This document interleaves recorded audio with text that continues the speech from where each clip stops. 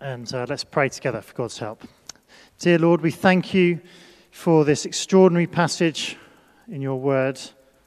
And we pray that you would open the eyes of our heart, that we might understand and that we might glorify you and love you, follow you, that it might make a difference in our lives. We ask in Jesus' name. Amen.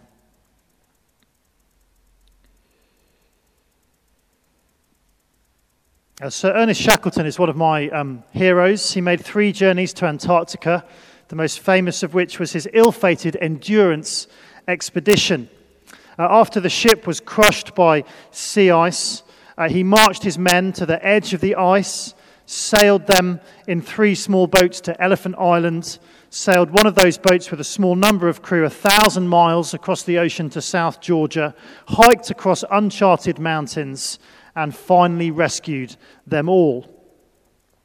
And the newspaper advert for that expedition read, "Men wanted for hazardous journey, small wages, bitter cold, long months of complete darkness, constant danger, safe return doubtful, honor and recognition in case of success." What is it that motivated those men to apply? What enabled them to endure the darkness and the danger? Nothing but the hope of future glory. Nothing else would motivate them through the suffering and trouble ahead.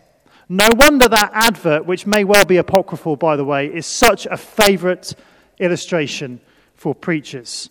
Because the Christian life is a life of suffering now and glory later. As Jesus said when he invited us to follow him on his own expedition, "Whoever wants to be my disciple must deny themselves and take up their cross and follow me." If we choose to follow Jesus, suffering is certain.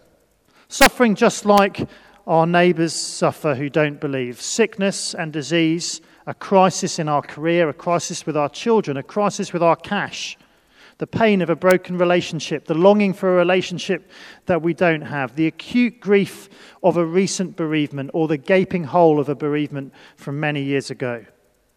But on top of those ordinary sufferings, we suffer because we follow Jesus too.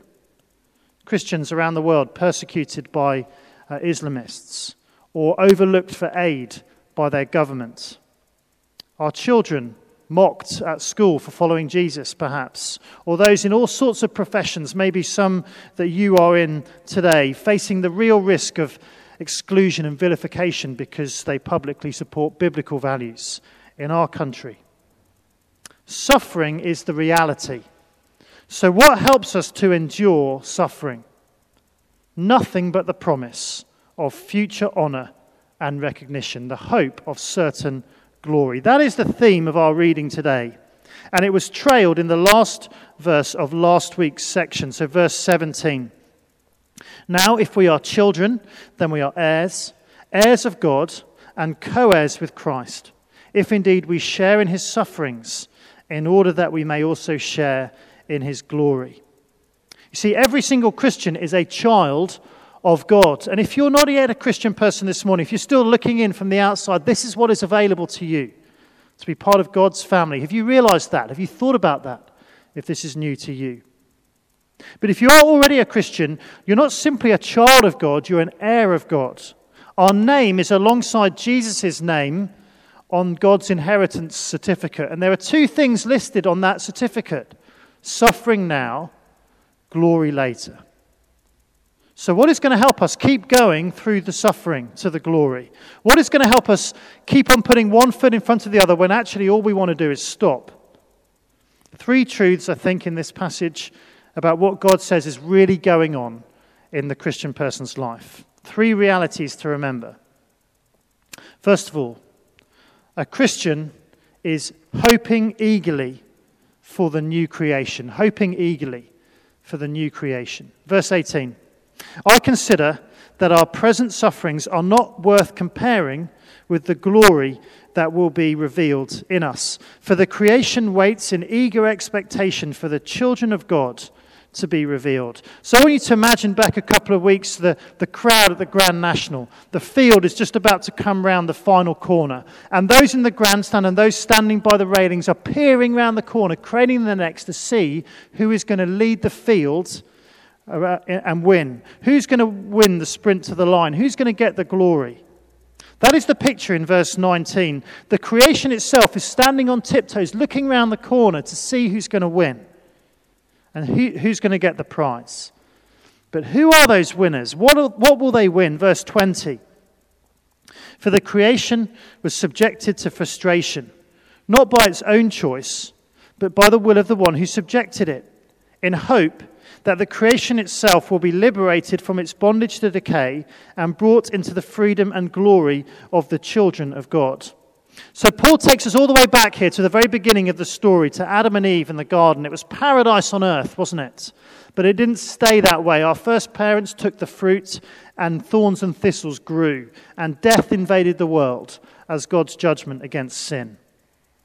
And ever since then, the world hasn't been the way it was supposed to be. Earthquakes, forest fires, floods, tsunamis, droughts, hurricanes, they're all signs of creation frustration. A year or so ago, the American TV host, Ellen DeGeneres, if that's how you pronounce her name, posted this video online. She was standing at the end of her garden in California, and there was a raging torrent pouring down at the end of the garden in a creek that she said is almost always dry. And on the 5th year anniversary of the most severe drought in California's history, she shouted over the wind and the rain, "We need to be nicer to Mother Nature because Mother Nature is not happy with us." Now, to be fair to Ellen, she has something of a point. Our relationship with the planet is broken. There is a sense in which the earth has feelings towards us. But the broken relationship with the planet didn't begin with the Industrial Revolution. It began with humanity's revolution against God. And the planet isn't angry with us. It's not punishing us for climate sins. No, the earth is not angry with us. The earth is longing for us, waiting for human beings to set it free from the decay caused by sin. But the surprise is that it's not human beings in general who will set the world free. The creation is not waiting for human beings to achieve net zero or for some sort of technological improvement. It is waiting for Christians to set it free and to bring it into the freedom of the new creation. Verse 21. In hope that the creation itself will be liberated from its bondage to decay and brought into the freedom and glory of the children of God. Creation is craning its neck, looking round the corner, because it can't wait to see us, the restored and rescued image bearers of God's glory that we were meant to be, because when we become that, we will bring the creation into the new creation, into its freedom. C.S. Lewis gets at this wonderfully in The Lion and the Witch and the Wardrobe. Lucy is talking to Mr. Beaver, and she says, but what about poor Mr. Tumnus? And Mr. Beaver says, the quickest way you can help him is by going to meet Aslan. Once he's with us, then we can begin doing things. Not that we don't need you too, for that's another of the old rhymes. And he says, when Adam's flesh and Adam's bone sits at Cair Paravel enthroned, the evil time will be over and done. So things must be drawing near now, says Mr. Beaver, now that he's come and you've come. You see, Narnia is waiting not just for Aslan to defeat the White Witch, but for the children to sit on their thrones as well. And in a similar way, the creation is waiting not just for Jesus, but for us to reign with Jesus. It's waiting to be renewed and set free, and so we should be waiting too, hoping eagerly for the new creation. Verse 22, we know that the whole creation has been groaning, as in the pains of childbirth, right up to the present time. Not only so, but we ourselves who have the first fruits of the Spirit groan inwardly as we wait eagerly for our adoption to sonship, the redemption of our bodies. So the creation is waiting, and as it waits, it groans in pain. And it may be that those groans grow louder, but we should never think that they are hopeless groans. A mother doesn't downplay the pain of childbirth, but she endures it because she knows it is a hopeful groaning. A new life is about to be born. And the groans of creation are groans like that, hopeful groans. And so as Christians, as we suffer, as we wait eagerly for the new creation, our groaning can be hopeful too.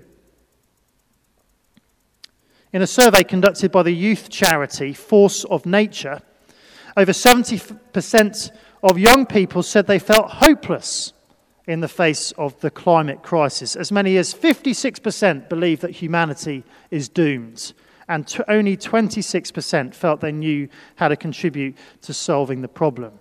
There is an awful lot of hopelessness around. There is a whole narrative dominated by fear and guilt, and it may be that you feel some of that too. But Christians can be truly hopeful, freed from guilt and fear, because the new creation begins with us. Verse 23, we wait eagerly for our adoption to sonship, the redemption of our bodies. You see, we're already God's children, but we haven't yet received our full inheritance. We're still waiting for these bodies of ours to be made new. I was chatting to my neighbour the other day on the way to swimming. We share lifts on the way to swimming lessons. And he told me, I said, how's your day been? He said, it's been all right. I'm actually having a fasting day. So that's interesting. Why are you doing that? He's not a Christian. And he said, I've read that it's really good for you. Just like once a week, kind of a detox of your stomach. I've also started taking sort of the last 30 seconds of my shower as a cold shower. It's really good for your skin and stuff like that. And he's also, I think, doing Pilates and stretching alongside his running and his cycling, which he enjoys.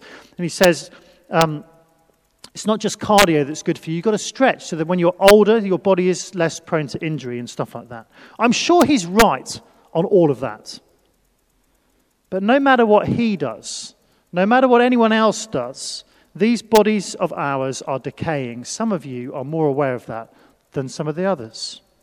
But all of them will die in the end. And yet there is hope, not of a disembodied spiritual existence, but of a real physical new creation. Verse 23, the redemption of our bodies. For in this hope we were saved. But hope that is seen is no hope at all. Who hopes for what they already have? But if we hope for what we do not yet have, we wait for it patiently. How do you keep going for glory in the midst of suffering now? First of all, we remember that as Christian people, we are hoping eagerly for the new creation. These bodies are only our temporary bodies. This world is only our temporary home. One day we will live in the new creation, fully redeemed, fully renewed, forever. And we wait patiently for that. But that is not all that keeps us going. We don't just hope in the midst of suffering. We are also helped through it, because a Christian second is helped by the prayers of the Holy Spirit. Helped by the prayers of the Holy Spirit. So the first two paragraphs zoom out from a Christian suffering to the big picture. And then these two little verses zoom in from the suffering that's going on all around us to something extraordinary that's happening inside of us, to God's help. Because we all experience weakness. It is part and parcel of being human. And because of our weakness, we're often left speechless when we pray. And yet Paul says we're not without help. Verse 26. In the same way, the Spirit helps us in our weakness, for we do not know what we ought to pray for. Now, as Christians, we know how to pray, but we don't know what we ought to pray for. That's what he's saying. Now, in a sense, we do know what we should pray for. We pray, your kingdom come, things like that. But when it comes to what that big picture, your kingdom come, looks like in my own little life, I'm often left speechless. I just don't know what to pray. I'm confused and I'm ignorant. Not so the Spirit of God. Verse 26 again. We do not know what we ought to pray for, but the Spirit himself intercedes for us through wordless groans. And he who searches our hearts knows the mind of the Spirit, because the Spirit intercedes for God's people in accordance with the will of God. I wonder if you've sometimes sat awestruck at the theatre as you see what looks like an ordinary kind of stage be transformed into all sorts of configurations. And you just can't figure out how it works, but nor can you deny the extraordinary results. The only way you'd ever figure it out is if someone took you on a backstage tour. These two little verses, I think, are a little like a backstage tour of reality. It's not about the Spirit helping us to pray, which he does, by the way. No, what is happening here is we are being shown that the Holy Spirit is praying for us independently of us. God is praying to God. And not somewhere far away in heaven, but here in our hearts. And so underneath the groaning of creation, verse 22, are the groanings of Christians, the church, verse 23. And underneath those groans are the groans of the Spirit. The Spirit of God is longing for the new creation. He cannot wait for these decaying bodies of ours, for this broken world of ours to be fully and finally redeemed. He's praying for that. And if he's praying for it, of course those prayers will be answered. How could God not answer God? It's just a little glimpse behind the scenes, but it's a fabulous one. And so when the storms of suffering rage, we are helped by the prayers of the Holy Spirit. We may not see that reality, but just because we can't see it doesn't mean it's not real. So we keep going through suffering now until glory later. And what's more, as we are hoping eagerly, as we are helped, thirdly, we are held securely in God's good plan. Verse 28 to 30, we are held securely in God's good plan. Verse 28, and we know that in all things God works for the good of those who love him. It's a bit of a fridge magnet verse, isn't it? It's a great verse to remember. If you've never memorized any Bible verses, this would be a good verse to start with, perhaps. Maybe you've used it yourself to comfort a Christian friend who's suffering. Maybe someone has shared it with you when you've been going through the mill yourself. But there's a danger with a verse like this that it sounds trite and shallow, doesn't it? Just remember, God is working for your good as you have this really serious disease. Don't forget that God has got a good plan for you behind this redundancy, or behind your struggles with your child's special needs, or behind your unwanted singleness, or those difficulties in your marriage. Don't forget God is working for your good. It can sound trite and suffering in the midst of acute pain or the debilitating struggles of a chronic suffering. The idea that God has some sort of vaguely good plan behind the scenes might not help. It might make it worse. Now, what we need to understand is what is that plan? What is the good plan behind it? Verse 28 again. And we know that in all things God works for the good of those who love him, who have been called according to his purpose. What is God's purpose? Verse 29. For those God foreknew, he also predestined to be conformed to the image of his Son, that he might be the firstborn among many brothers and sisters. And those he predestined, he also called. Those he called, he also justified. Those he justified, he also glorified. It's been called by many people the golden chain of salvation. The golden chain of salvation. It stretches all the way back from eternity past, all the way to eternity future. And each unbreakable link is forged together forever by the eternal will of God. Let's look at the chain, the links in this chain. First of all, those he foreknew. That does not mean that God looked down the tunnel of time from the beginning and he saw what decisions we would make in the future. And he saw me. He said, Andy O'Brien, I know that at some point in the future he's going to choose to follow Jesus, and so I better connect him up to the other links in the chain. God didn't foresee what was going to happen. God foreknew it. He knew us before time began. And he knew us for relationship. God chose us for relationship before time began. Those he foreknew. Second, he also predestined. Do you know the wonderful mundane illustration of this extraordinary Bible doctrine. It is the 156 bus, which is the bus I get more than any other. Before it even leaves the depot, it has been predestined to go to Vauxhall, unless it's going the other way, in which case it's been predestined to Wimbledon. But God has predestined it. Sorry, the person in the control room has predestined it. God has predestined us for our destination. What is our destination? Verse 29, it is to be like Jesus. It is to be part of Jesus' family. It is to reign over the restored creation with Jesus. That's where we're heading. How do we get there? Third, those he predestined, he also called. This is the moment in history when when we personally put our faith in Jesus Christ. So maybe we heard the gospel preached in a church. Maybe we were told it by a friend. Maybe our parents patiently told it to us week by week as we were growing up. Maybe we suddenly decided to start reading the Bible. Maybe we read a Christian book or watched a video online. It doesn't matter how we heard the call. What matters is that we responded to it. We were called. Fourth, those he called, he also justified. This is the great theme of the book of Romans. We've been exploring this over the last few months.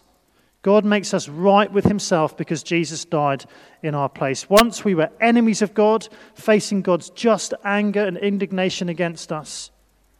But then we put our trust in Jesus who died in our place. And as we remembered in that great hymn last week, the vilest offender who truly believes, that moment from Jesus, a pardon receives. We're justified. And so we will be finally glorified. So what we've done, we've gone from eternity past, those he foreknew, to eternity future. He also glorified. But just notice, Paul talks about the future in the past. That is how certain he is. So our glorification, to be more like Jesus, to be transformed into the likeness of Jesus, to rule over the new creation with him, the redemption of our bodies, it is as good as done. God's plan for Christians isn't like a university course where a certain number of people sign up and a certain proportion drop out. There are no dropouts in God's plan. Every single one who begins will come around the corner to win the last prize, the final prize. We are held securely in God's good plan. Hoping, helped, and held. Those three wonderful realities are what Christians really are. They are what keep Christians going through suffering now to glory later. And so as we reach the climax of this chapter, the highest pinnacle of the whole first half of the letter, there's one simple final lesson for us all to remember. A Christian is all of these things, hoping, helped, and held, and so a Christian can be certain even when we suffer. Certain even when we suffer. Sadly, we have run out of time, really, to dig into these beautiful verses at the end of the chapter. If we had another week, there'd be a whole sermon on them. But in many ways, they speak for themselves. Listen, first of all, to what Christ has done for you. Verses 31 to 34.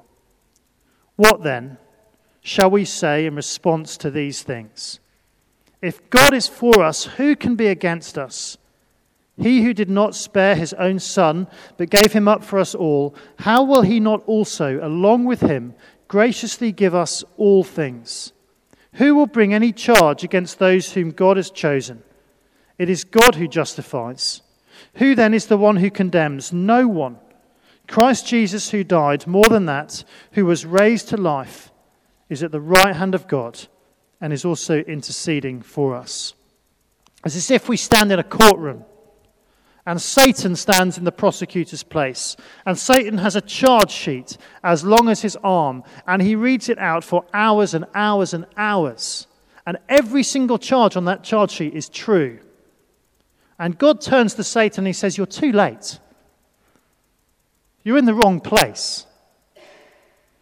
Look at those scars on my son. He paid for every one of my children's sins." He turns to Satan and he says, "How dare you stand in my courtroom and tell me to throw the book at them? Get out." If If you're trusting Jesus Christ today, first of all, look at what he has done for you. It may be very hard, but we can be certain, even when we suffer, because we are certain that Christ died for us.